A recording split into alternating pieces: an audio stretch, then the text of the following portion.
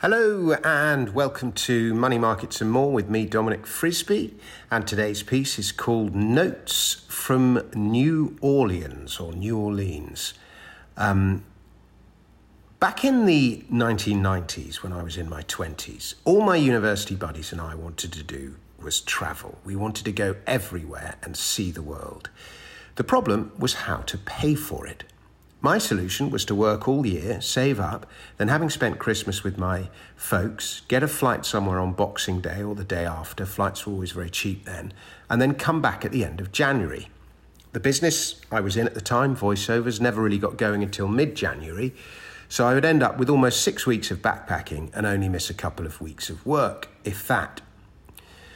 My best buddy, who's now a big cheese at Channel 4, so I won't mention his name, went several stages further. He got a job compiling guidebooks for many years, and as a result, he's been to more places than anyone I've ever met, across Asia, Africa, Europe, the Americas, you name it. And of all of them, he says he reckons New Orleans, or New Orleans, as I insist on calling it, was the best. So imagine my delight when I got an invitation to come and speak at the New Orleans Investment Conference this year. Do I want to go? You betcha! The conference took place last week, and I thought it would be of some use or interest to you if I shared some of my observations. First up, I had a great time. The conference, organised by Brian Lundin of the Gold Newsletter and his supremely competent team, lasted 4 days. There were workshops and events galore, plus a host of great speakers. From celebrated resource investors such as Rick Rule, Brent Cook and Sean Broderick, to macro strategists such as Danielle DiMartino Booth, Peter Bukvar, James Grant and Jim Iorio, to the unorthodox with the likes of Jim Rickards, George Gammon, Dave Collum and Robert Prechter. Over 600 people came and there were 100 exhibitors. I would say the bulk of the attendees were American, over 50 and male. There were a lot of gold bugs in the room and I felt well at home. Plus, there was plenty of fun to be had in this most musical of cities by night. And great food, too. I'd say the overriding theme of the conference, the subject that would not go away, was the Federal Reserve Bank. How long does it continue to raise rate for? When does it pivot? And at what point do debt levels become unsustainable? The US has to pay interest on $31 trillion of debt. That surely caps how much further it can raise interest rates.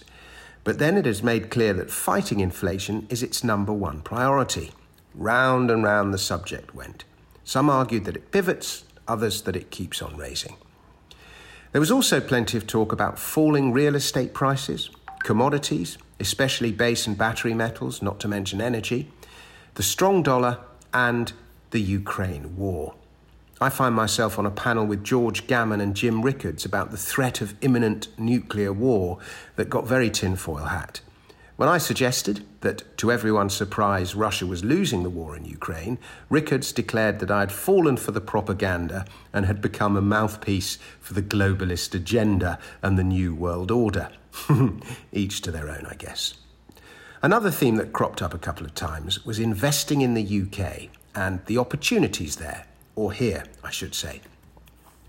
The yields on real estate investment trusts are incredible, said Peter Bukvar, and unlike New York, where lots of commercial property is sitting vacant, while many continue to work from home, in the UK it's mostly being used again.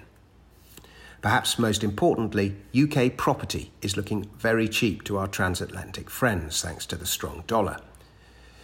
I warned about the potential for rising rates here in the UK and the damage it could potentially do to real estate, whether commercial or residential, but Bukvar still felt the UK is looking like an attractive proposition at the moment.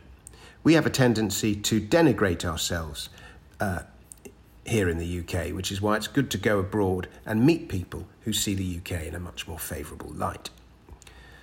A lot of North American money is going to make its way to Europe and the UK, not to mention Japan, in the not-too-distant future, I would venture. I focused my talk on subjects that I've been covering quite extensively on these pages in recent weeks: energy, gold and its relevance, or lack thereof, in today's world, and China's monumental gold holdings, and the strong dollar superseding all. There were plenty of mining companies there too, exhibiting their wares. I think my favourite was probably a silver mining company by the name of Sierra Madre Gold and Silver, which is a dynamic young management, good broker backing, some promising exploration properties, and has just acquired a silver mine from First Majestic Silver that it's now putting back into production. Pending the closing of the transaction, the stock is currently halted, which is what all silver companies should be. It removes the temptation to buy them. Thanks very much for listening. I'll be back with another podcast very soon. This article first appeared at Money Week, as I'm sure you probably know, and a little flag on November the 24th in London, in just by Piccadilly Circus at Brasserie Zerdel, in Crazy Coqs underneath Brasserie Zerdel. It's a fantastic music venue, and I'm going to be doing a gig with the Gilets Jaunes, and I'd love it if you all came along. It's going to be absolutely superb. Thanks very much. Goodbye.